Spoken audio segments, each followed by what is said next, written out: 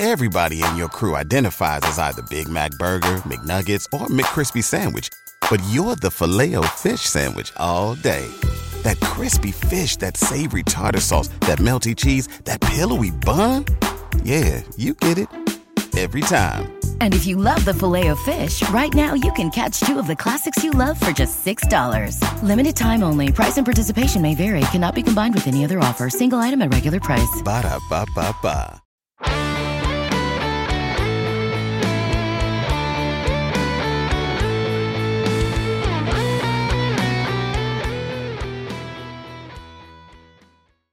Welcome to today's edition of the Baseball America College Podcast. I'm Teddy Cahill. Joining me, as always, is Joe Healy, and we are here to wrap up. Joe, what was this, week 10? Week 10 of college baseball. It's 11.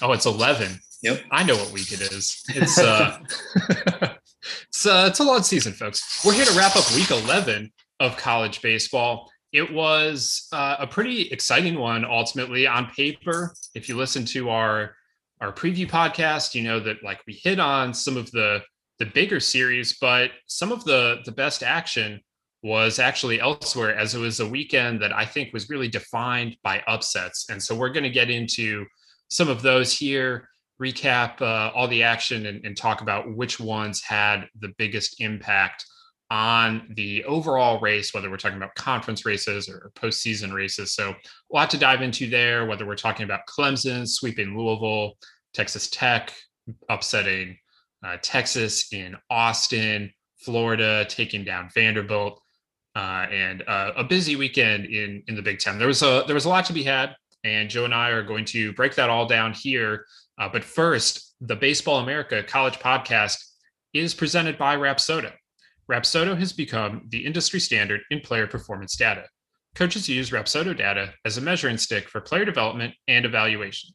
The Rapsodo National Player Database is a free service that allows you to see how you stack up against your peers and provides a pathway to get discovered by scouts. You can check out the Rapsodo National Player Database at rapsodo.com/national database.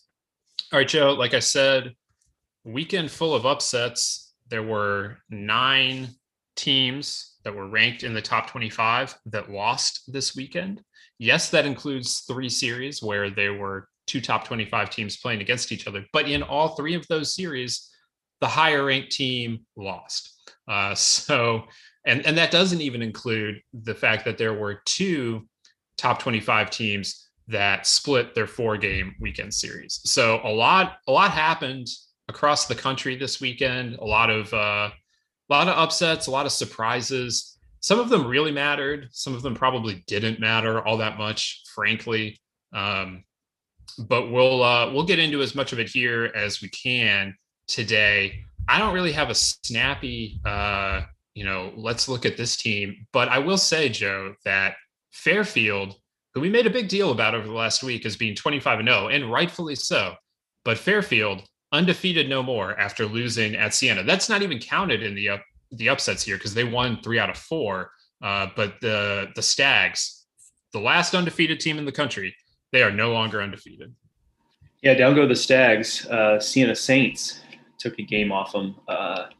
Congrats to Tony Rossi and his Siena team for pulling that off. But yeah, they hang in the rankings because it was there was some carnage in the rankings, and we debated, do we bump them after having a loss, because so much of the draw to them was that 0 in the loss column. But ultimately, the one loss is okay, holds them in there at least for another week. They only have one weekend of regular season play left before they go into the Metro Atlantic tournament, a format which you informed me over the weekend that we had bungled when we talked about it before. So, whoops. In fairness, they may have bungled it when they created this monstrosity. Yeah, it is a weird little system. Google it if you're interested. But yeah, so what it is there are 8 teams that make the tournament, and they start by playing 3-game series against each other, and then the 4 teams that win advance into what is effectively like the regional format, and they play out double elimination with those 4 teams the following weekend. It's the reverse of what you see in the regional, super regional format. Yeah, I mean, I guess points for creativity. I guess I shouldn't be so mean about it, but yeah, it is definitely just a kind of a weird little weird little system. So we had that wrong, but we have corrected the record.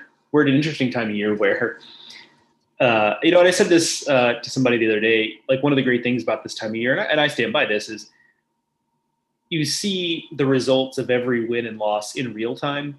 Whereas in early March, for example, we see series happen and we think we maybe know what it means, but we really don't. I mean, how many times, I'm sure if you go back to some podcasts we recorded in March, we spent a lot of time on certain series that just now don't have as much zing. And then on the flip side, just completely ignored series that now look like a huge, huge deal. So,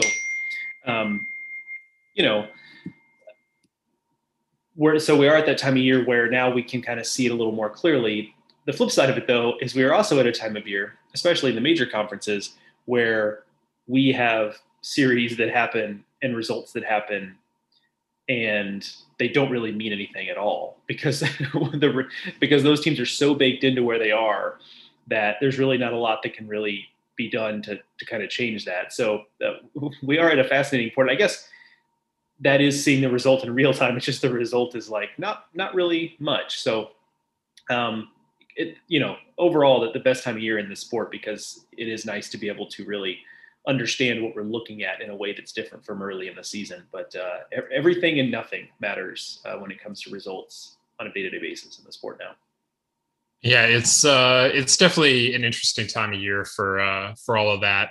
I looking over the landscape last night and seeing all these upsets, I decided to try and just rank out which ones were actually worth really paying attention to, which ones probably didn't mean as much. And I would say the most notable one that in terms of standings and everything probably just didn't mean that much was Ole Miss sweeping South Carolina. On the other hand, while that doesn't mean that much in the SEC race, neither of those teams is winning their division, and both are still in the hosting race. That was a big deal for the Rebs, just from a mentality standpoint. So like from that standpoint, we can never say which one of these results is going to have the bigger impact going forward, because you never know what's going to spark a team or what's going to drag a team down. And Ole Miss was a team that really needed a weekend like that. I think just given that they've lost 4 consecutive series, and here comes South Carolina. We talked about this in the preview. Like, it was a pretty good matchup. We thought it was at home. They really needed to. If they were going to break out of their skid, it felt like it had to happen this weekend. So like, it's big from that standpoint. But the stuff we're going to focus on here, and the stuff I focused on and off the bat, if you're interested in reading that, is more the ones that like very meaningfully changed either their conference standings or the hosting race or the at-large race. And it's there were a lot of those too, but it's just sometimes this time of year, like you say, Joe, that no matter how significant the series feels, it just doesn't always have, the teams are what they are at this point in some cases. Yeah, I think we'll see that a little bit with, when we talk about Florida and Vanderbilt, where that was a big deal for Florida because it opens up the path maybe to hosting and to achieve some of those goals that they had for going into the season they haven't lived up to this point. But for Vanderbilt, they're disappointed, I'm sure, like especially that team. I mean, and Tim Corbin is a coach who, takes losing fairly hard. And so, they feel that loss. But in terms of postseason positioning and all that stuff, like that, didn't really change anything as far as the calculus goes for Vanderbilt. No, the thing for Vanderbilt, besides losing to a rival that they don't want to lose to, and we can just start with Florida and Vanderbilt, I guess. Florida takes two games in Gainesville against Vanderbilt, becomes just the second team this season to win a series against the Commodores, joining Georgia.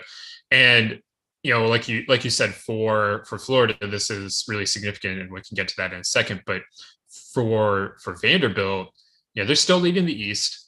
They're still really highly ranked in RPI right now. They're number 4, and they have all the good things going for them that they do. Where this hurt them, I guess, is that they had a chance to really kind of just put the SEC East. They couldn't have won it over the weekend, but they could effectively have ended the race. They would then have owned series wins against Florida, Tennessee, and South Carolina, the three teams that are within touching distance of them still in the SEC East. So Vanderbilt could have ended that, and they fell a game behind Arkansas in the race for the number one overall seed in the SEC tournament.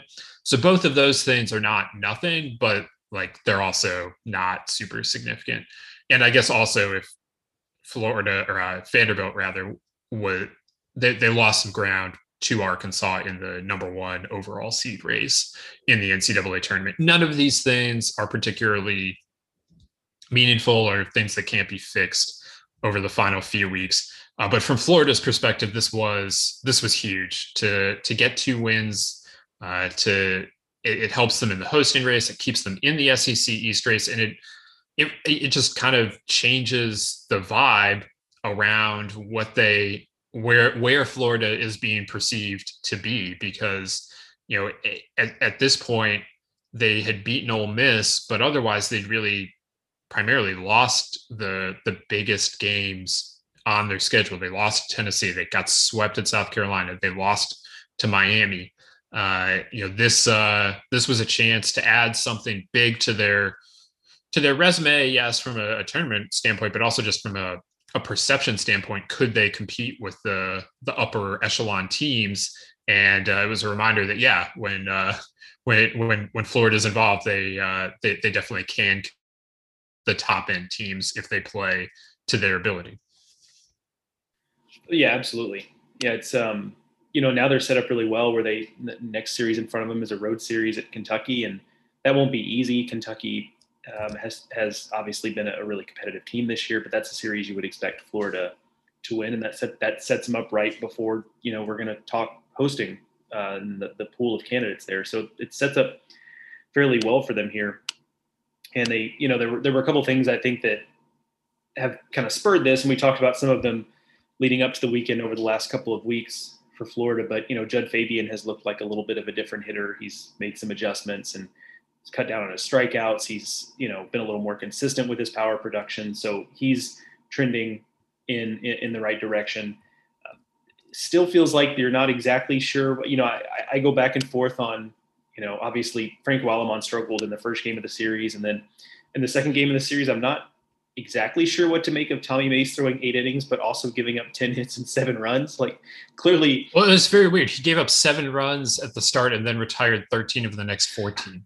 Yeah, it's just a weird little start. I mean, I guess you certainly have to give him credit for hanging in there and pushing him past that, and for Florida and the coaching staff to understand the patience there to stick with the veteran there. And obviously it pays off in the end, but so it does feel like Florida has subtly, I don't know that it is super fundamental things have changed here, but subtly, I think they found some things, certainly when he's at his best, Jack Leftwich has looked good in a relief role. The finale, he was pretty electric actually in that Sunday game, getting the last 2 2/3 innings taken care of. So it's not just that Florida has kind of backed their way into this. I think sometimes you see these teams that make a late move to host, and oftentimes it happens in the SEC and the ACC, because let's call a spade a spade. You don't always have to work super hard if you're just a really talented team in those conferences to end up hosting. So sometimes you do feel like teams just kind of back their way into it. I think with this Florida team, like it's still clearly not the team we thought it was going to be coming into the season, but there have been some subtle improvements here and there that I think have opened up this path and make them a lot more dangerous if you're projecting forward. I don't know yet who the 16 hosts are going to be. It was a weird week to try and figure out hosts. That's a thing I have to tackle over the next 24 hours as we sit here recording this on a Monday morning. And I don't know where I'll land on Florida, but they go to Kentucky next week. And on the one hand, they got to win that. And, you feel like, okay, they just beat Vanderbilt, like they should comfortably win that. But on the other hand, Kentucky is feisty, first of all. And then second of all, Florida just hasn't been anywhere near as good on the road as they have been at home. 25-6 at home. They have series wins against Ole Miss and Vanderbilt at home. On the road, they're 5-7, and they're correcting that this weekend would be a big deal. Not like that they need this series win to show that they can win games on the road, but like it would be nice if it would be a nice thing to add to their host resume right before the committee pares down the potential host sites, if they could throw on another road series win, which would just be their second of the year. And wouldn't be a world shaking series win. We're not talking about going into Arkansas and winning. Like, that's what they potentially have to do the final weekend of the year. But it would still be a conference road series win. And those are not the easiest thing to come by in college baseball. But regardless of whether that happens or not, like, I do feel like Florida has definitely positioned itself at least as a potential host. If not, perhaps this week I will project the Gators as a host again. We'll see here. But Joe, from a Vanderbilt perspective, they went out, and this was a little bit of a weird weekend for them, but it also in other ways was exactly what happens when things don't go quite according to plan for Vanderbilt. Kumar Rocker was good, but not his best on Friday, and they won 11-7. That score line indicates a closer score than it was most of the game, but give Florida credit for fighting back and forcing Vanderbilt to use some of its better relievers in that game, which they definitely did not want to do when they got up as big as they did to start the game. At one point they were up 11-4. So Florida forced some things. Kumar Rocker didn't go as deep in the game as he sometimes does. And then, things really changed for Vanderbilt the next day. Leiter was not his best, not close to his best. Florida got to him. The wind's blowing out a little bit. They hit some home runs. They win. And then on Sunday, again, Vanderbilt doesn't have, we said on the preview pod, like, if Florida could get to Sunday with Barco on the mound, they were going to feel really good about their chances. That played out. That's how it went down. And Florida scores 5 runs in the first 4 innings, and that was enough. So we know this is a possibility for Vanderbilt, but as this keeps happening, Joe, like, does this change the way you're thinking about Vanderbilt, or is it just, they need to, I don't know how they work around this. This is just a thing that's always going to be on the table for them if their top 2 starters aren't pitching lights out. Yeah, I mean, it does change things a little bit because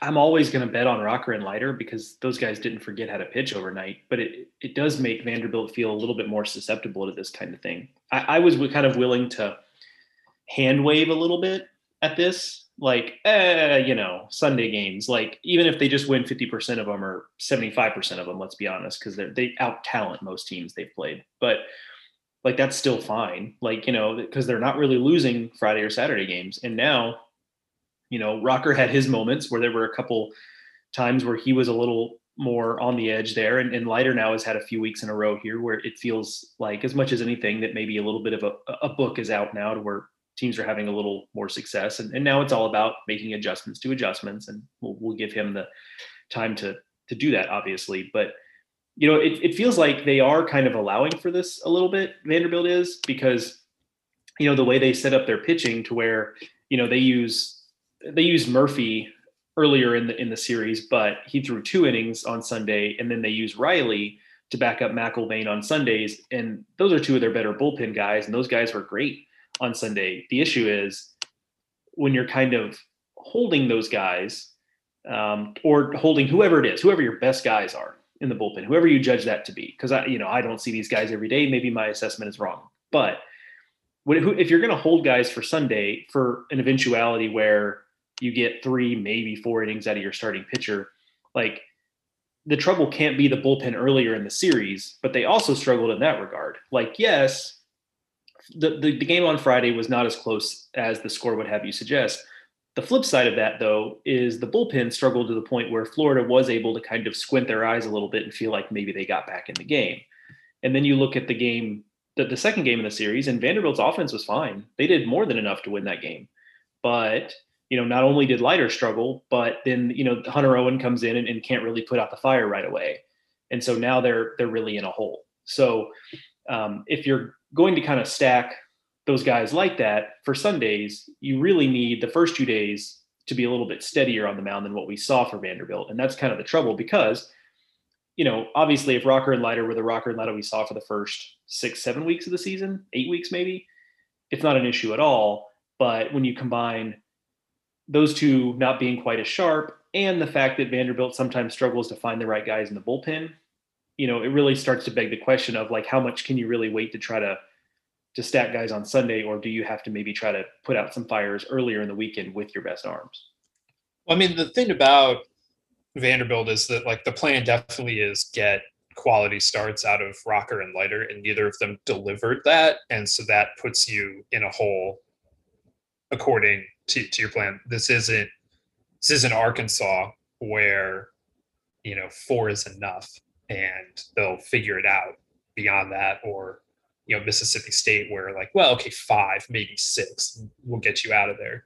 This is a case where they need to get more length out of those two guys. And if they aren't going to get it, it's just always going to be a problem because that's just not how they're set up. Like Riley pitched well in relief, but he's struggled as a Sunday starter. And him and McIlvain have kind of been trading that back and forth all year. And clearly they like the idea of piggybacking them. And because they're not sure, it just doesn't feel like right now they're sure who's going to be better on a given day. And, they have a couple other relievers that they trust, but it's not the 2019 Vanderbilt bullpen. Like ultimately that's just the situation here, that it's not the deepest bullpen in the country. And if they don't get the starts that they need from Rocker and Leiter, then they get behind the sticks and somebody's got to bail them out, whether it's the offense, whether it's a reliever stepping up, whatever it is. But now it's 4 weeks in a row that either Rocker or Leiter have lost a start. And, it shouldn't be surprising that that's happening.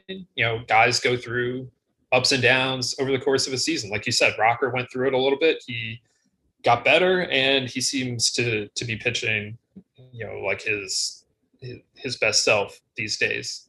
Friday wasn't his greatest start, but it was fine. And now Leiter, I don't know. I haven't dug into it to know precisely what the adjustment the league has made against him, but something sure seems like they figured something out. And now he has to make the adjustment back. And this is part of being, for all the talk about like, oh, Jack Leiter, he's not a freshman that you hear coming out of places anytime that I release the freshman of the year watch and Jack Leiter's number 1. Like, yeah, but like he's also never been through an SEC season. Like I hear you that Vanderbilt lists him as a sophomore and like we list him as a second-year freshman for a reason. But like I get you, but like also he's never done this before, and this is part of it. Like playing a long conference season, teams really start gearing in on you. There are a lot of people watching a lot of film in the SEC. They'll find something, and if they have, like you're going to have to adjust back. That's just what baseball is at this level. So it'll be interesting to see what he can do from here, whether it's just been a couple lesser weeks, maybe some bad luck, some wind-blown home runs, whatever, or if there's something that actually has been discovered that can be exploited moving forward. All right, Joe, let's move on to Clemson sweeping Louisville. We'll get into that, which is actually historic, and I'll explain why it's historic in a second. But first, check this out. All right, Joe, like I said, Clemson, they swept Louisville this weekend. That had a lot of impact on the ACC race, on the hosting race, on the at-large race, everything. Like this was, to me, the most impactful series of the weekend, or the most impactful upset of the weekend, I should say. And it was also historic. This is the first time that Louisville, as an ACC member, has been swept. It was also the first time Louisville had been swept in any series since 2011. It wasn't quite 10 years. They didn't quite make it 10 years. It was I guess, late 2011 that Seton Hall swept 2011 Louisville. Shouts to the old Big East. But it's been a decade since they got swept. And here, Clemson, a team that I have never really totally written off for dead, but certainly had never expected was going to be capable of dropping a sweep on Louisville. They've now won 6 in a row. They're maybe the hottest team in the ACC. I mean, whether you want to include the Oma Irish in that or not, I don't know. But like they're scorching hot, having swept Wake Forest and Louisville. And now I have to say that they look pretty safely in the field after, looking for a time like they might miss regionals. It's been quite the turnaround.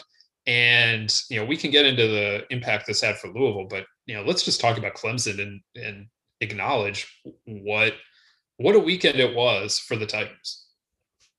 Yeah, no doubt about that. Really seemed to kind of hammer home, Clemson, like you said, as a postseason team, and putting it kind of reminds me a little bit of, and Clemson is, a game ahead of where NC State is, but it felt a little bit similar to NC State sweeping last weekend against Virginia Tech, where it was like, okay, and like I said, I think Clemson's a little ahead of them in the pecking order, but it felt like it had a similar effect in terms of announcing that, this is, after some ups and downs, this is probably a postseason team when it's all said and done. It's also, I think, just another example of something I tweeted about over the weekend where the ACC continues, with the exception of Notre Dame, which is kind of running away with things. Like the rest of the ACC is kind of squishing together in the middle here. And there's not, much of a defined bottom. If you want to lump Wake, BC, and Duke into a little group there and call that the BC bottom just they beat Miami this weekend. So that's true. They have that at your own peril. They have moved ahead of Wake Forest now in that division. So, but those 3 teams I think are fairly clearly defined bottom, and then you've got this squish in the middle outside of Notre Dame, and that's it'll make for an interesting stretch run. But certainly, it's hard to know what to make game to game. And with Clemson, I think I looked at this team a few weeks ago. I dropped in on a Sunday game when they were here in Raleigh. I didn't really. I wasn't really covering it. I just kind of popped in and just saw it. And I remember looking at that team then and I was like, and they won that series against NC State. But, I just kind of remember thinking like, I had a couple thoughts. Like I kind of wondered, what are they from a starting pitching standpoint? Like, I'm just not sure what they're getting from game to game. Like it was kind of, roles kind of were nebulous, and some of that I think is just moving guys in and out, but it also looked like maybe they were trying to build from the bullpen a little bit. Certainly with a guy like Jeffrey Gilbert, you can do a little bit of that, but offensively it was like, where's the punch? Where's the star power here? You and I have talked about, it's been a while since Clemson, I guess hasn't been that long since Seth Beer was there, but it feels like it's been a while since they've had a Seth Beer level. Well, also Logan Davidson. Yeah, I guess Logan Davidson. That's a good example. I feel like with Logan Davidson, the discussion about him is always kind of, you have to have like 2 separate conversations about him because he was incredibly productive, and yet there was always a feeling, and some of it I think was from like the evaluator community, that maybe there was untapped potential there. He wasn't this or he wasn't that, and his game got picked apart a little bit. So maybe that's part of what colors the discussion there for me. But long story short, it feels like Clemson's in a little different place where you see what Caden Grice did on Friday, 3 home runs, drove in 8 runs, and he pitch a little bit. Like the pitching is kind of it's very much secondary and not going great, but like you can't ignore it either. Like it is a part of the game.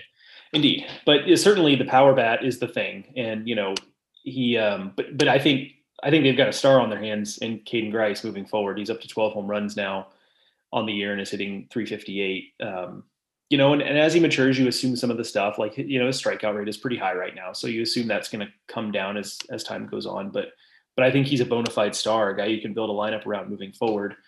And the starting pitching was better this past weekend. Mac England was good. I think, Keyshawn Askew was good. I listened to, on the drive back from Norfolk, I listened to a decent amount of the middle game in the series. And Askew he ends up giving up 4 runs in 6 2/3, but I think he was better than that. That would suggest to you that he was. So, they got a little better starting pitching, and that was a little bit of a question. So certainly seems like, if nothing else, I don't know how high the ceiling is for this team once we talk about postseason stuff, but it does certainly seem like they're rounding into form a little bit. Yeah, I definitely think that, this is a team, I wouldn't want to see them in my regional. I don't know that I would project them to win a regional. But the fact that they did what they did against Louisville, only one of those games was really close. That was the Saturday game.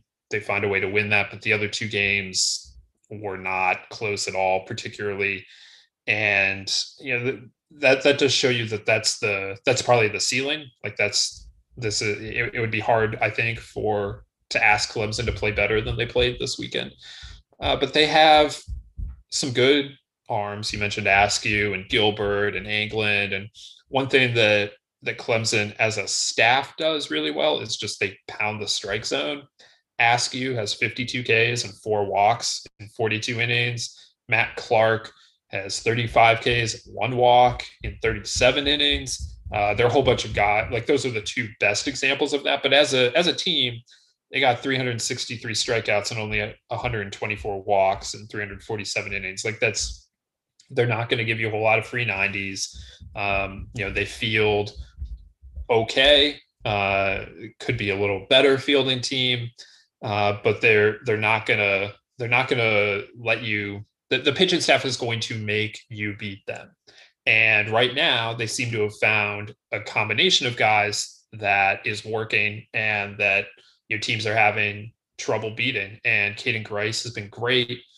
They've got some other good pieces around him.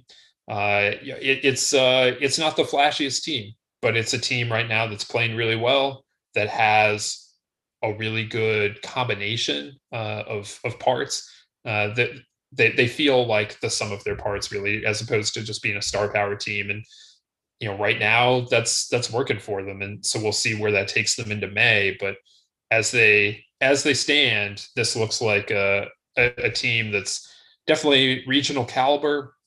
The one negative about them, especially in a regional, is that they are, like so many teams in college baseball, better at home than they are on the road. Just 5-9 on the road, 6-10 away from Clemson if you include the neutral sites.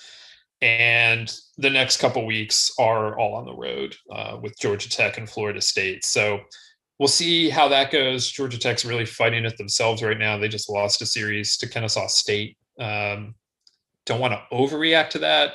Sometimes these non-conference series late in the year becomes hard for a team like Georgia Tech to lock in the same way that they have been. But on the other hand, Georgia Tech has been trending in the wrong direction for the last month anyway. So you can view that Kennesaw State series however you want, but this weekend's going to be massive for the Yellow Jackets and for the Tigers to try and show that they can be a better team away from Kingsmore Stadium there. But I like what Clemson has here. I like what they did. I think this is a team worthy of looking out for down the stretch here. Now, Joe, on the flip side, Louisville, this was crushing. And, I talked about how I don't know, am I going to host Florida? Am I going to project Florida as I host this week? Am I not? I'm also now in a situation where I don't know what the argument for Louisville hosting is anymore, other than just a belief that they're one of the 16 best teams in the country.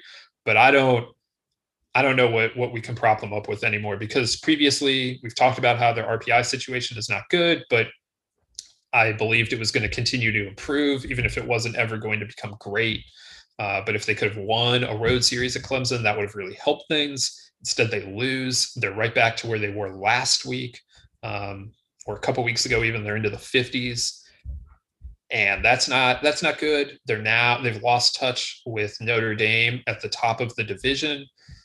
And, it's a 23-14 team. It's just another one of these middle of the pack ACC teams. And, they've fallen behind some of the other teams in the pecking order, I would think. But on the other hand, they do have series wins against teams like Florida State. So it's a confusing resume, but at this time, I don't know what I could really prop them up with as a host anymore. Yeah, it's hard. It's really hard to know. I mean, really, it feels like there are two things it has going for it. One is the general feeling that it's one of the best teams, certainly in the ACC. And we should say, yes, they've lost touch with Notre Dame at the top, but they're still like right there with the rest of the teams for number 2 in the ACC standings. Right, absolutely. So that's the other thing. It's just like this feeling we have of like, okay, So if we're talking about true host resumes in a normal year, Notre Dame, got it. Okay. Then what? Like, are we going to have one ACC host? Probably not, right? So it's like, okay, maybe you extend an olive branch to Pitt as like a new host, a place that hasn't hosted before. And that's kind of having a host in Pennsylvania is useful for travel standpoint. Okay, got it. So we're just going to have two? Like maybe, I don't know. But that's the thing is the answer is I don't know. They have what seems like a reasonably easy finish to the season, but that's also been distorted by the ACC this year, where like they have Duke at home, UNC on the road, and Miami at home, and that certainly is manageable. But I would be inclined to say it's fairly easy, but I don't even know in the ACC anymore like what's easy and what's not, because the other thing about it is UNC and Miami are going to have something to play for in those series. So like Louisville's going to get a shot from those two teams, certainly, because those two teams have fallen towards at or perhaps below the bubble. We'll have to, I guess you will see when you put the field together this week. But those say Miami's still bubble in, UNC now questionable, maybe bubble out. They've fallen under 500 overall, but Miami 24-15, 15-14 series win against Florida. Like they're maybe on the 3 line now as opposed to the 2 line, but they're still doing okay. Just as a quick, to kind of close a loop on something you mentioned earlier about their being swept for the first time since 2011. So they were members of the Big East, as you said, in 2011. Just to give you an idea of how much things have changed in that time, was that the teams that were included in the Big East at that time are teams we still have some teams that are in the Big East. We also have teams that are in the Big 12, the ACC, and the American involved in the Big East. That's how splintered that old Big East went. And also, I think 2011 serves as, I'd have to go back and look at the year to year, but I feel like that's one of the few years when like Dan McDonnell was still getting it rolling at Louisville, because they came in 6th that year in the Big East, and like there were that's few years. Long enough ago that they were not like consistent regional teams quite yet. Right. It was about to happen, but it wasn't quite there. Yeah, one of the few years where they really kind of had a down year under Coach Mack. So might as well be a lifetime ago in terms of conference membership and in terms of the way the program is rolling. Yeah, it's a strange one. They to just get beat the way they did. Like, I don't know. They didn't play last week. As you'll recall, that Pitt series got canceled. I don't know if that plays into it. It's certainly not an excuse, but it wasn't what we expected at all. And, frankly, I'm a little lost as to what to make of Louisville right now. You mentioned it, like, look, if Pitt doesn't host, the ACC only has one team hosting. Like, that's what a world. Oh, no doubt. Like, I think the thing about Louisville, because I agree with you, right? On its face, I don't know what to make of Louisville, because it's a talented team that, for the most part, has won games this year, but has tripped up a couple times, and even sometimes in winning looks pretty ugly. But like, I'm starting to just wonder if like this is just probably who they are, where the injuries on the pitching staff have been such that it might be a struggle sometimes. And like offensively, it's, Henry Davis and a couple of other guys, but some of the stars that we expected just really aren't, they just aren't coming around. And maybe that means you get into a regional and, hey, if, Levi Usher has his best game of the season in a regional, then, all is kind of forgiven in that regard. But I think this, for better or worse for Louisville, I think this kind of just is what it is. I pulled up the 2011 Louisville stats. We got Chad Green on the team. Got Jeff Thompson, Tony Zitch, Dace Kime, Adam Engel, Stuart Ijams. This is a blast from the past. Was there a Whiting on that roster? For a while, it seemed like there was always a Whiting on the roster. There was not. There was Cole Sturgeon, though, who Mac will love to talk about that. But yeah, it's a decade ago in college baseball terms. It's a lifetime ago. So to not be swept for a decade, what an accomplishment that is. What an accomplishment. Like, Louisville is kind of unique. Actually, I think they are just straight up unique among teams that have moved up the way they have two new conferences, the way they came into the ACC and immediately bossed it. Nobody else has done that. TCU had a very down year in its first year in the Big 12. The teams that have moved into the Pac-12, it hasn't been smooth sailing for them. The SEC, A&M, like took a minute to get their feet under them in the SEC. Missouri hasn't really, and even Nebraska coming from the Big 12 to the Big 10, much has been made about how they were expected to come in and really run the conference. And then it took them like 5 years to win a Big 10 title.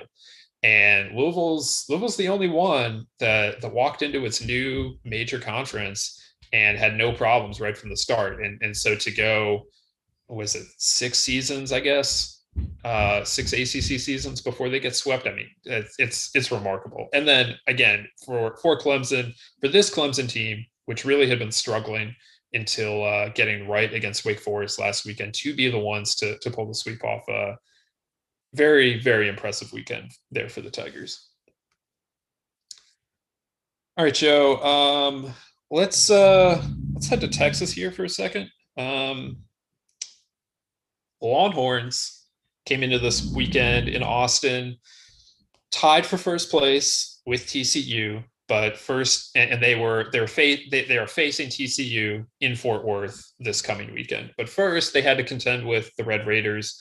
We talked about how this felt like a trap series, where the Red Raiders coming off of getting upset at home themselves by Baylor, falling out of the Big 12 title race, and now UT could very easily, start looking at that TCU series as saying, well, this is for the Big 12 title. I don't know that that's what happened here, but the result, whether it happened or not, is the same.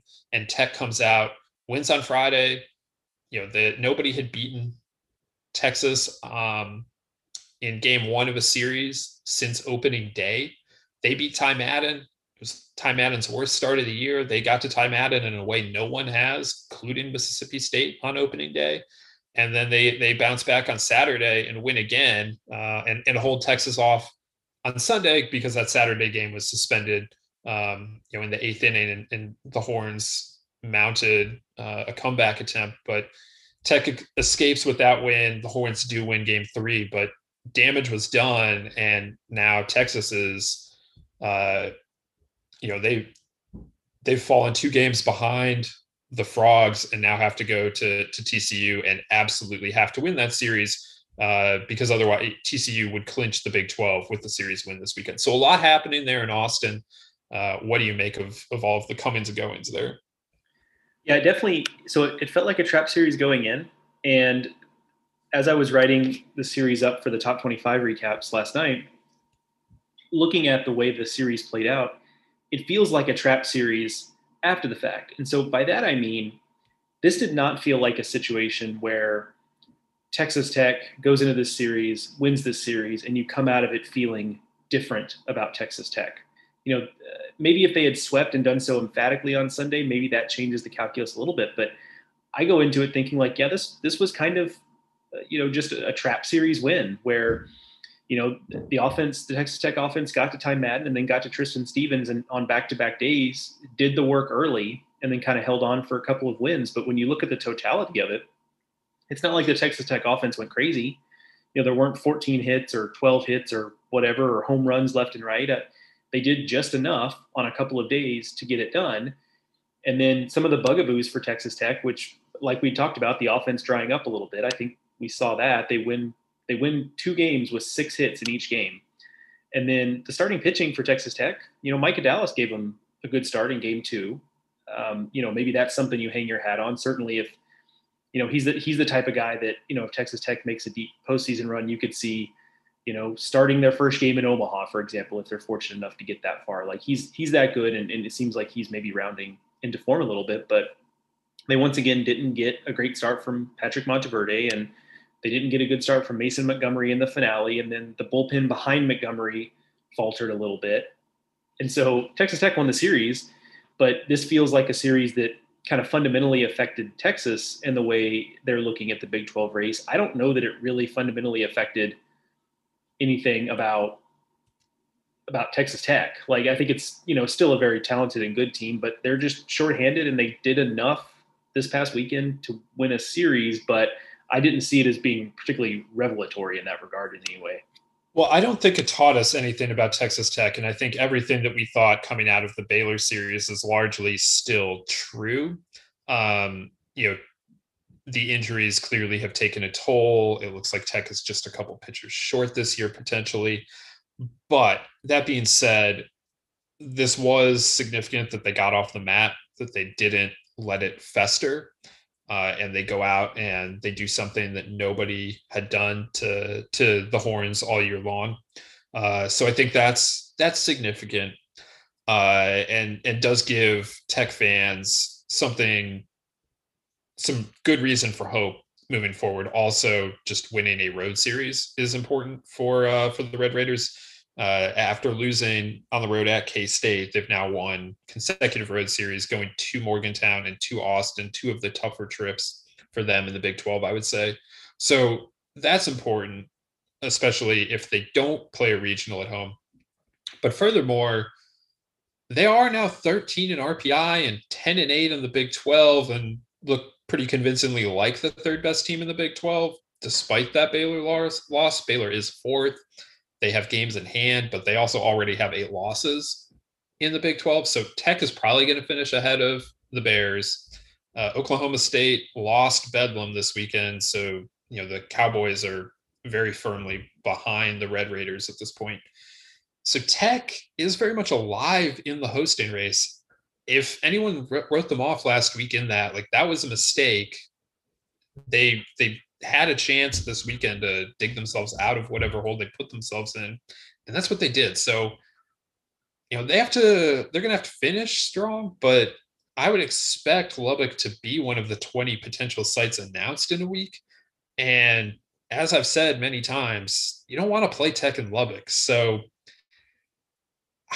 I don't think this team's going to Omaha asking them to do something 2 weeks in a row against premium competition with a team that has dealt with as many injuries as they've dealt with, and the fact that they're going to have to go on the road at least for super regionals, probably barring an upset.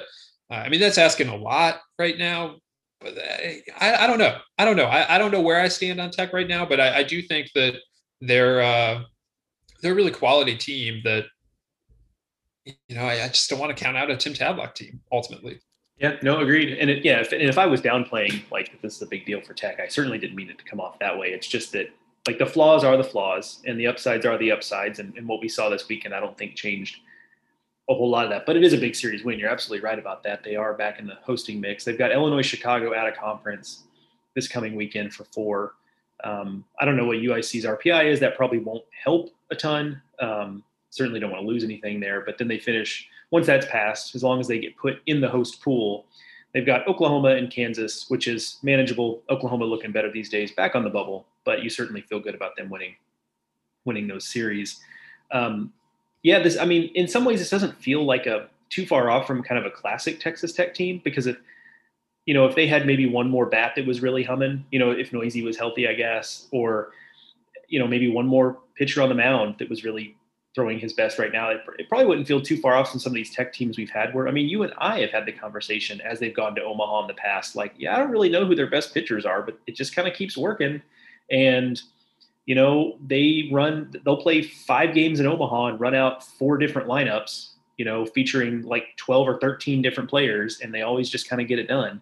And so maybe, I'm with you, seeing them run all the way through to Omaha this year seems like a little bit of a long shot, but it probably isn't far off from being teams we've seen do it before anyway. So I certainly don't want to underestimate that prospect. And again, it's really hard to judge mentality of teams, but what if getting the old Texas Tech chip on your shoulder rather than, having to manufacture it yourself or not playing as the Big 12 favorite or the Big 12 champion anymore, that might be useful for a team like Tech, especially one that's a little bit younger. Maybe that can rally them down the stretch here and into the postseason. We'll just have to wait and see on that. For the Horns, other than knocking them, right to the edge of the Big 12 race, again, they have to go to Fort Worth and get a result this weekend. otherwise the Big 12 race is over, be one of the earliest conference races to be officially over. But the Frogs can do that this weekend. It's on the table. Texas still really highly ranked in RPI, still second in the Big 12, still would probably project them as a top 8 seed. But again, they can't let this fester next week. They need to come out and do something. Otherwise, they would risk falling behind Tech in the Big 12 race, at which point, you're probably not a top 8 seed anymore. Yeah, I think with Texas, I think there were some of the signs, even in a series loss, I think there were some real positives to take away there. I mean, if for no other reason than, if these are the worst starts that, certainly that Madden has had, and then maybe even Tristan Stevens, I don't know. I'd have to go back and look at game by game, but that's probably unlikely to happen, particularly in the same weekend. Again, it's kind of similar to the Rocker Lighter thing with Vanderbilt. And then even on Sundays, Colby Kubicek doesn't give them the start they're looking for. They have a quick hook there because they're thinking, boy, we can't get swept here. So they make a quick change there and throw in Pete Hansen, and Pete Hansen gives them, arguably the best outing he's had all year. I think almost definitively, when you consider the opponent, the best outing he's had all year, with 7 2/3 with 1 run allowed. And that is deserving of just like a special mention too, because I mean, the discussion about Pete Hansen and what he would be coming into this year versus what he has actually been could not be in more different places, because this is a guy that had basically no lead up to the season for a myriad reasons. And he's been extremely effective. And I think it creates a situation where Texas probably feels like it truly has 4 guys it feels pretty good about being quote unquote weekend starters, because that's what Hansen gave you this weekend. It's just that he didn't start the game. Yeah, absolutely. And, the stuff isn't what it can be. It probably just won't be this season. And, we'll just have to see where that goes from here. But he was certainly effective throwing 88, 89 yesterday. And that's what they need. They just need him to be effective. Whether he's going to throw as hard as he can or not, whatever. But it's definitely a promising development. He's been really good in a midweek role for them. And, he's, however far they go in the tournament, he's going to have to play an important role for them. So, like you said, definitely worthy of a mention here. Let's flip over to where you were this weekend, and that was Norfolk, Old Dominion, and Charlotte playing the second of their 4-game series here against each other for the Conference USA East division control. And Charlotte won the series in Charlotte a week ago. They took 3 games. Old Dominion, though, comes back, flips the result, and they take 3 games in Norfolk. We're right back to where we started, with Charlotte leading Old Dominion by a game in the standings. What's changed, I guess, is that they both boosted their RPIs into the top 15. And I don't know if they both can host, and Louisiana Tech and Southern Miss, all 4 of these Conference USA teams, which are now ranked in the top 25, all have cases to be made. We have La Tech as the number 1 team in the rankings, and they're probably the strongest host case for me, despite having an RPI behind that of the East teams. That those wins against Ole Miss and Arkansas carrying a lot of weight there for La Tech. But Charlotte and Old Dominion now both in the top 15. At least the division winner is going to host. We'll see if the other one can. But it was a big deal for Old Dominion, because if they had lost this series, that would just not be on the table for them anymore. Yeah, for sure. That was big, because I think all 4 of those Conference USA teams are like solidly in the field. Like I think those teams are just, there's very little they could do, that barring uncharacteristic collapses over the last few weeks, to not be postseason teams. They're just all solidly in. But yeah, when you talk about hosting, I think the 4 teams have just done some of it is in their control, some of it is out of their control, but those 4 teams in CUSA, La Tech, Southern Miss, Old Dominion, and Charlotte, have done everything they need to do to all be put in position to absolutely maximize their seasons, in terms of not just being postseason teams, but maybe hosting. They certainly look all like number 2 seeds at a bare minimum. So they've done that. And also the conference has broken just right. where all of those teams are good. All of those teams have good metrics. All of those teams play each other, but not too much. Like they don't play all of the other good teams. So they don't take on too many losses. They don't beat each other up too much. And then the rest of the league is so mediocre. Like there's really not much of a middle class. Like if maybe you want to say FAU is a little bit there. I would say FAU and UTSA, and thus ends the middle class of CUSA this year. Yeah, so the rest of the league has just been so mediocre that they're not taking losses to really, save for, La Tech split with Marshall, and that was surprising and weird, and it was at home, so that's just a weird blip. But save for that, they're not taking losses to any of the other teams in the conference. Like most of their losses have come to each other. So that has broken exactly right, I think, for these teams to be in this position. And we talk about, before I get to, specifics about the series, when we talk about, where are the other ACC hosts coming from, or does the Big Ten actually end up getting one? They're probably going to throw at least one team into that pool, but now the Big Ten is beating up on each other a little more. It's kind of becoming harder and harder to know exactly what's going to play out there. A league like Conference USA could be in a position to gobble those up. I don't, all four of them would just be wild, but certainly I think there could be at least two. That certainly seems to be in play, and there's an opportunity there for them to fill in a little bit of these power vacuums that have been created in some of these other leagues. Yeah, it's this is where it's coming from. If there are going to be hosts outside of the typical situation, this is definitely it. You though came away this weekend. We have Old Dominion ranked ahead of Charlotte again, which is returning it to where it was 2 weeks ago before they started this saga. And you came away from it believing that the Monarchs were the better team. And it should be noted that Old Dominion and Charlotte split the 2 games you were at. They then finished the series with the Monarchs winning 2 games. So it's not even just that you saw the Monarchs, roast Charlotte on Sunday, which they did. They won 10-0 in 7 innings going away. So it's not like your opinion was swayed that much by that. It was more just what you saw, I would guess, from the 2 games that you were in the park. Yeah, and then I listened to the third on the way home. Boy, the pace in that one that was a good decision. I'm disappointed anytime I have to leave without seeing the last game of a day or something, but that ended up being a really good decision by Joe, because the pace on that second 7-inning game was just absolutely brutal. It took him like 2 hours to get through 4 innings. So good idea by Joe to be like, I'm going to try to get home at a reasonable time here tonight instead. So, but yeah, I thought Old Dominion was the better team coming into this, even knowing what happened last weekend. And I would have had to change my tune a little bit had Charlotte gone to Norfolk and won the series, or maybe even split.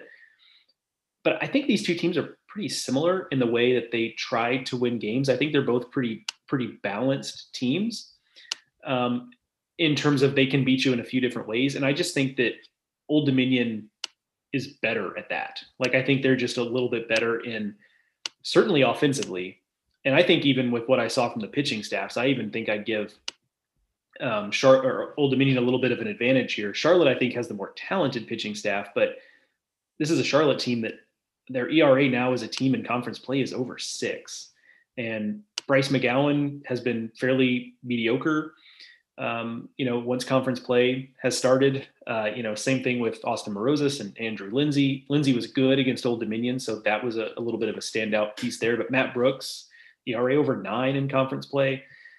Christian Lothus has really been super steady out of the bullpen for them. But outside of that, it's a pitching staff that's really struggling in conference play. And it feels like maybe, that they will certainly have to reverse that trend if they're going to have success in the postseason, whether they're hosting or not.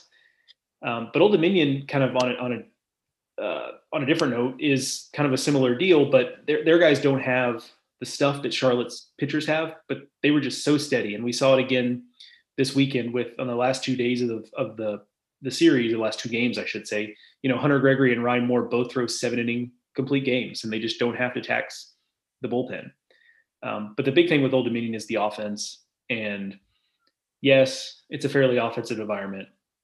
Yes, whether you believe the chemistry building theory for why the wind blows out, or if you just want to, say that it's close to the shoreline and it's right on the banks of a river. And so you're always going to have wind blowing there. And sometimes it's just going to blow out. So no matter what theory you believe there, the wind does blow out from time to time. But I will note that the wind really wasn't a factor after the first game of the series. The first game of the series, absolutely. There were some wind-blown extra base hits, including a wind-blown Kyle Battle home run. But the last two games in particular where they blew out Charlotte, that was all them. It's a physical offense. It's an offense that is kind of mixes older players and younger players. And frankly, I think their younger players are more exciting players. Like I'm super excited about Carter Trice and Kenny Lavari. And Trice has been a lot more successful this year than Lavari, but I think Lavari's got a chance to be electric by the time he's done.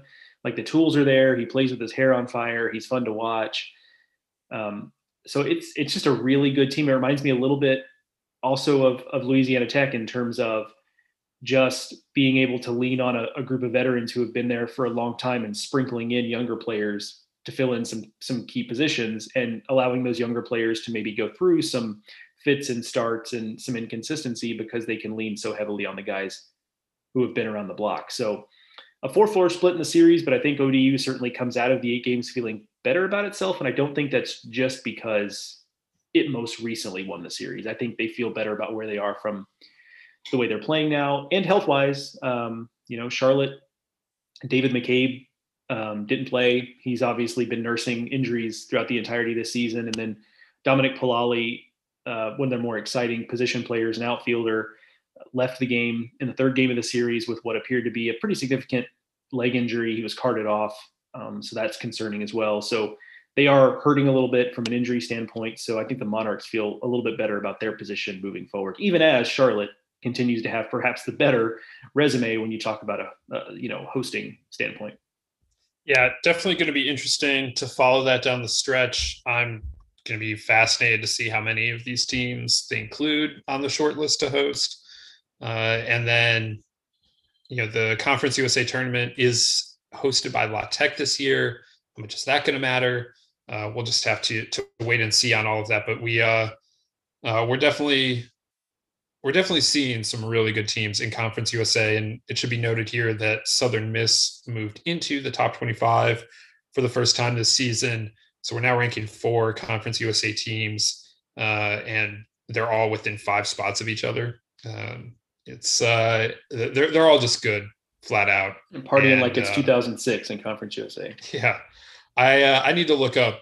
I didn't do it last night. I need to look up the last time we ranked 4 Conference USA teams in 1 week. It has been a long time. I can promise you that. So just a continuation of a very impressive year for that conference.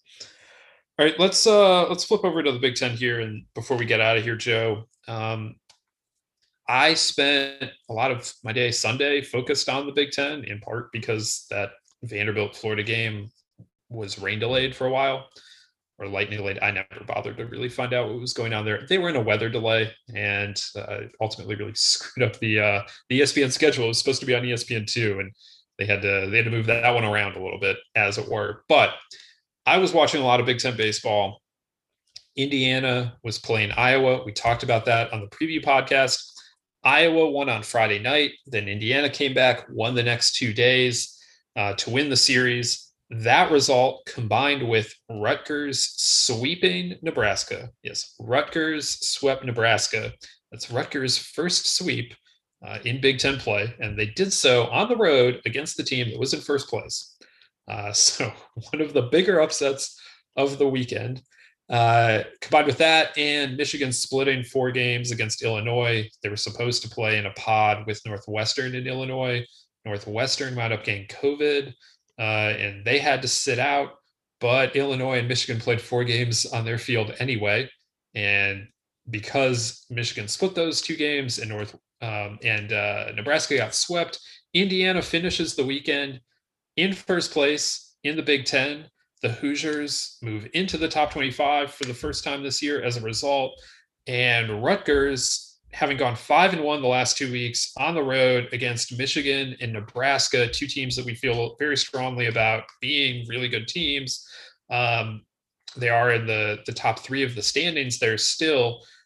Rutgers is now very much in the NCAA tournament hunt They haven't made regionals since 2007, but they're alive and fighting here as they enter the final month of the year. And that in itself is a significant accomplishment for Steve Owens in his second season there in Piscataway. So, Joe, we can take this any number of ways. We can just talk about Indiana beating Iowa. We could talk about Rutgers. We could talk about the state of the Big Ten race and how I'm now considering that the Big Ten, instead of just getting 3 teams, maybe 4, maybe it should be like they're going to get 4 and maybe they'll get 5, because there are 7 real contenders in the Big Ten right now. And cutting even 2 teams off of that and saying, well, these 2 teams just aren't going to get bids, it's starting to become harder as the race tightens. So take that wherever you want. It was a busy weekend around the Big Ten. Absolutely, it was. I mean, let's start with Rutgers. Why not? It feels like they've graduated a little bit from being a team that'll really mess up your weekend. They were just good enough to really screw up your plans. They typically pitch well, and the offense was what's behind. Now it feels like they're becoming a more complete team, and so big deal for them. Whether or not they get to the postseason this year, this season has been a huge step forward for that program. So I think that's definitely worth celebrating. And it wouldn't be the weirdest thing in the world. I'm sure you dove into this, but with the schedule they have in front of them, they've got a tough little pod this weekend with Indiana and Nebraska, which, big things happening in Piscataway this weekend.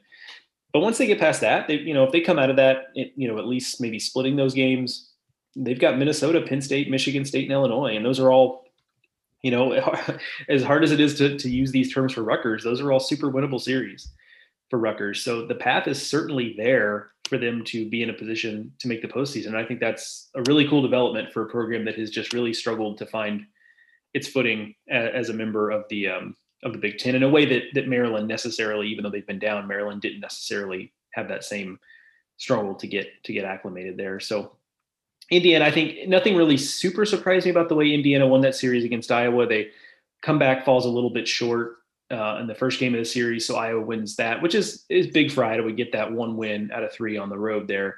But then the next 2 days, Indiana's offense came in and looked a little more like the Indiana offense we're used to seeing. They really just blitzed Iowa starting pitching early in those next 2 games. And even though Indiana's own pitching staff, struggled a little bit, looked a little rickety trying to hold those leads, they were able to. The wind was blowing, at least on Sunday. Indeed. I'm sure it was on Saturday. It always blows at Bart Kaufman. Indeed, it does. That is an offensive environment you would not necessarily think would be a great offensive environment if you look at the park and look at how gray and dreary some of those days can be. But man, that ball, Big Ten tournament 2017 is still seared into my brain in terms of offensive environments. But regardless, I mean, Iowa, made some runs in both games, but Indiana built enough of a cushion early on to get it done there. So not a huge surprise there. Just maybe was Indiana looking a little more true to form from what we expected.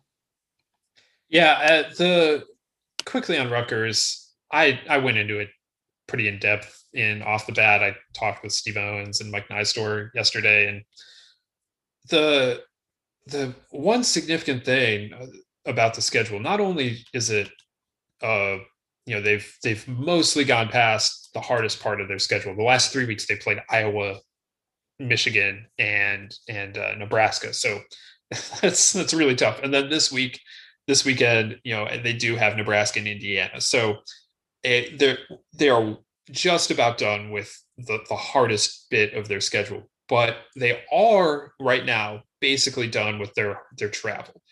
They have 1 road weekend. It's at Penn State for a pod. I don't know if it's the shortest bus trip for the Scarlet Knights, but it's at worst the second longest or second shortest bus trip.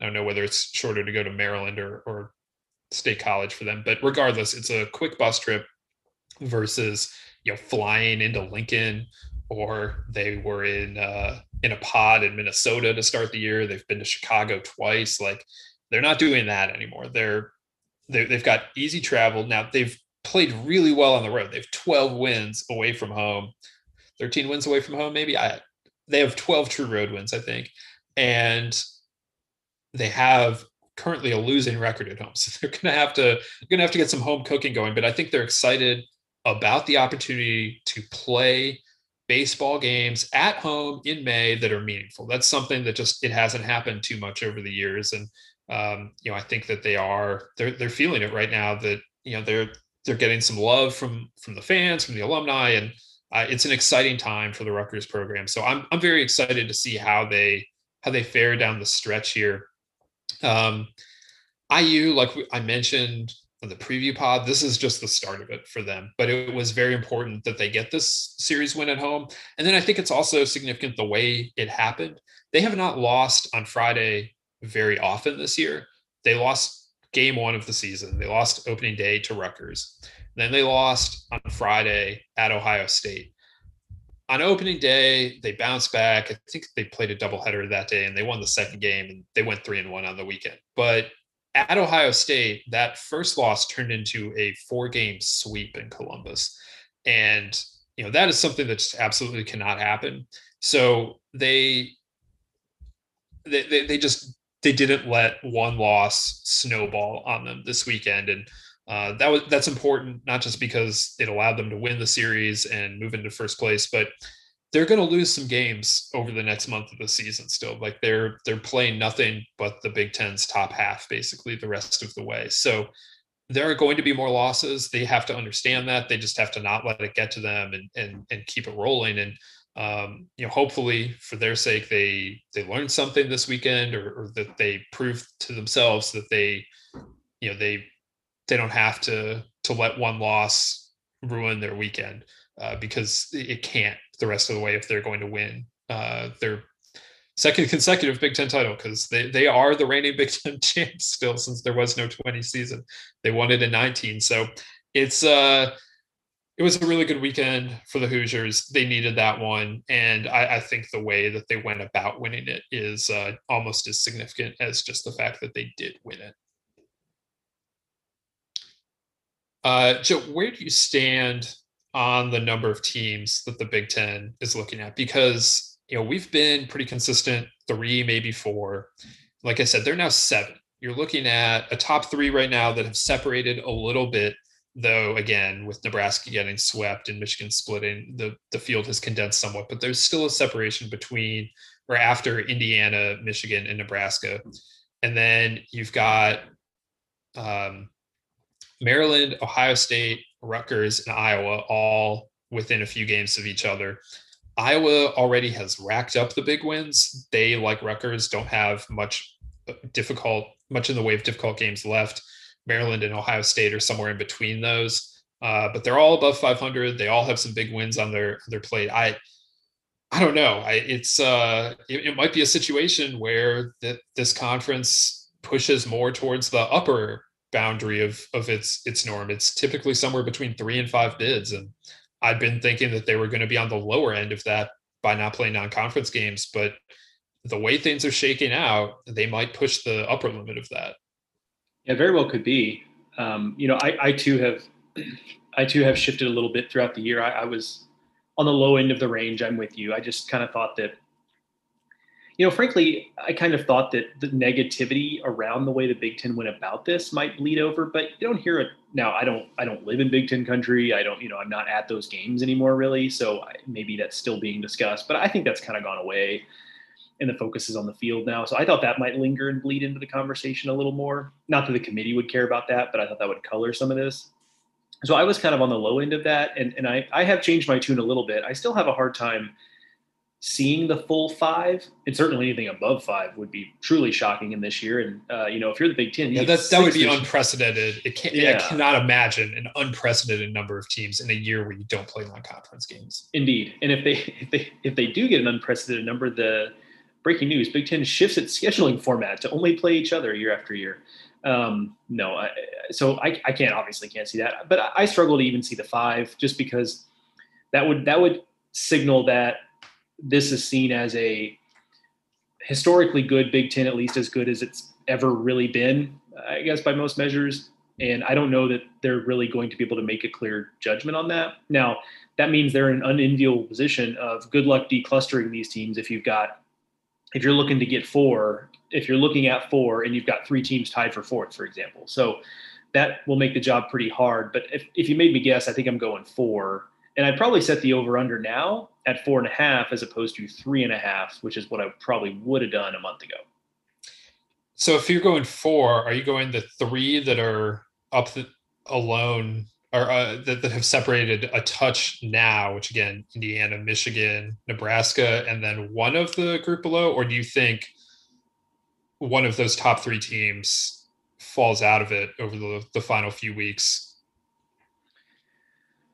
Yeah, that's tough. I mean, yeah, I guess I'd probably go those three plus one from the group, and I still like Iowa just because of the scheduling advantages that it has. But I also do have a little bit of worry about Indiana. They had a good weekend, but are they able to really weather the storm over these next few weeks? Because it's just not going to be easy. So the short answer is I don't know, though, because the thing about it is these get so tangled up in each other. Because if Indiana takes some lumps, well, that probably means Nebraska is in a maybe they're winning the Big Ten. So you push them up, and then what do you do with Michigan? Because they also play Indiana. And so they just get so, because these teams at the top are kind of playing each other so much over the next few weeks, it's hard to detangle them from each other. And it's hard for me to really do the mental gymnastics needed to figure out exactly which of these teams I see being there at the end.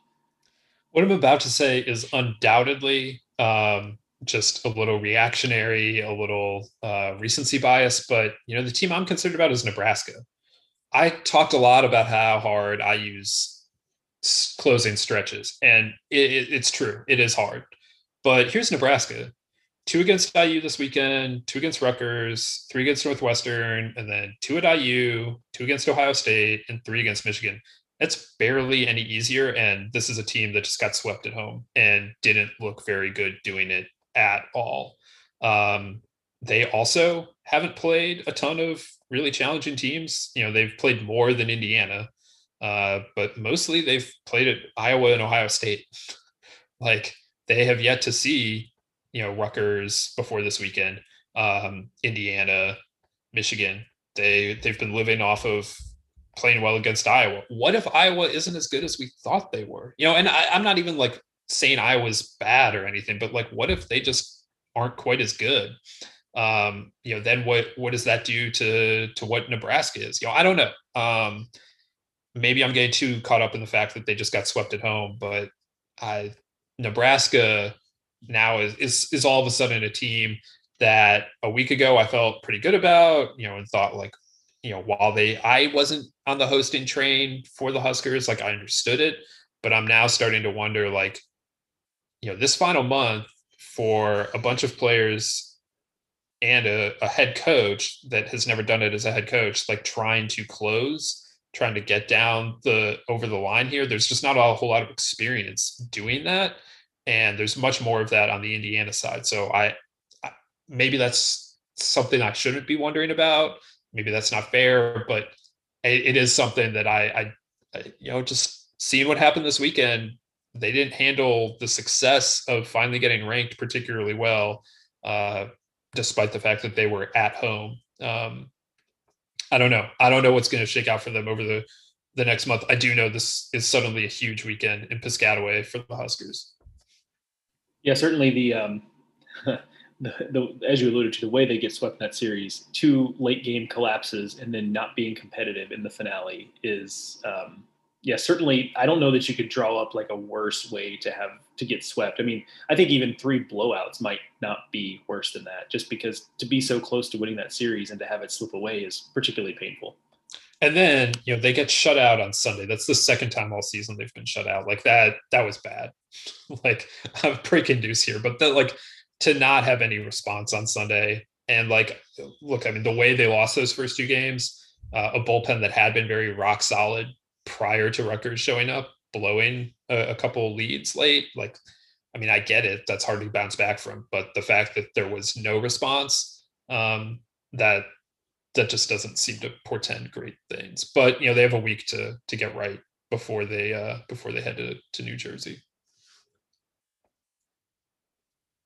All right, Joe, we covered a lot there. There's a lot more that happened around the country this weekend. There was a perfect game thrown by Central Michigan's Jordan Patty. There were a couple of no-hitters, including an 11-inning no-hitter combined for UT Arlington. We've got all of that covered over at baseballamerica.com. You can read all about all of that there. And remember to subscribe to the Baseball America College Podcast. We'll be back here later in the week to talk about the upcoming weekend of college baseball. All of a sudden, now that it's May, there are conference titles on the line. We talked about the Big 12, but it's also true in the Big West. The Pac-12 has a big showdown. There are just a lot of big-time important series in terms of conference title races this weekend. So looking forward to diving into that later this week. So if you're subscribed to the podcast, you can look for that on Thursday right there in your favorite podcasting app, be that Apple Podcast, Stitcher, Spotify, wherever you get your podcasts, you can find the Baseball America Podcast. You can follow us on Twitter. I'm at Ted Cahill. Joe is at Joe Healy BA. There'll be plenty of content to come over at baseballamerica.com. So check that all out. In the meantime, we'll be back here on Thursday. Want to thank you all for listening. Thank you to Rapsodo for presenting this and every other Baseball America College podcast. For Joe, I'm Teddy. We'll talk to you next time.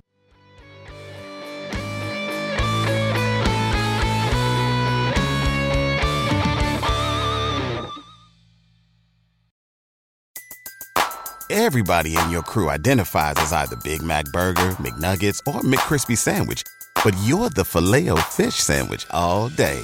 That crispy fish, that savory tartar sauce, that melty cheese, that pillowy bun. Yeah, you get it.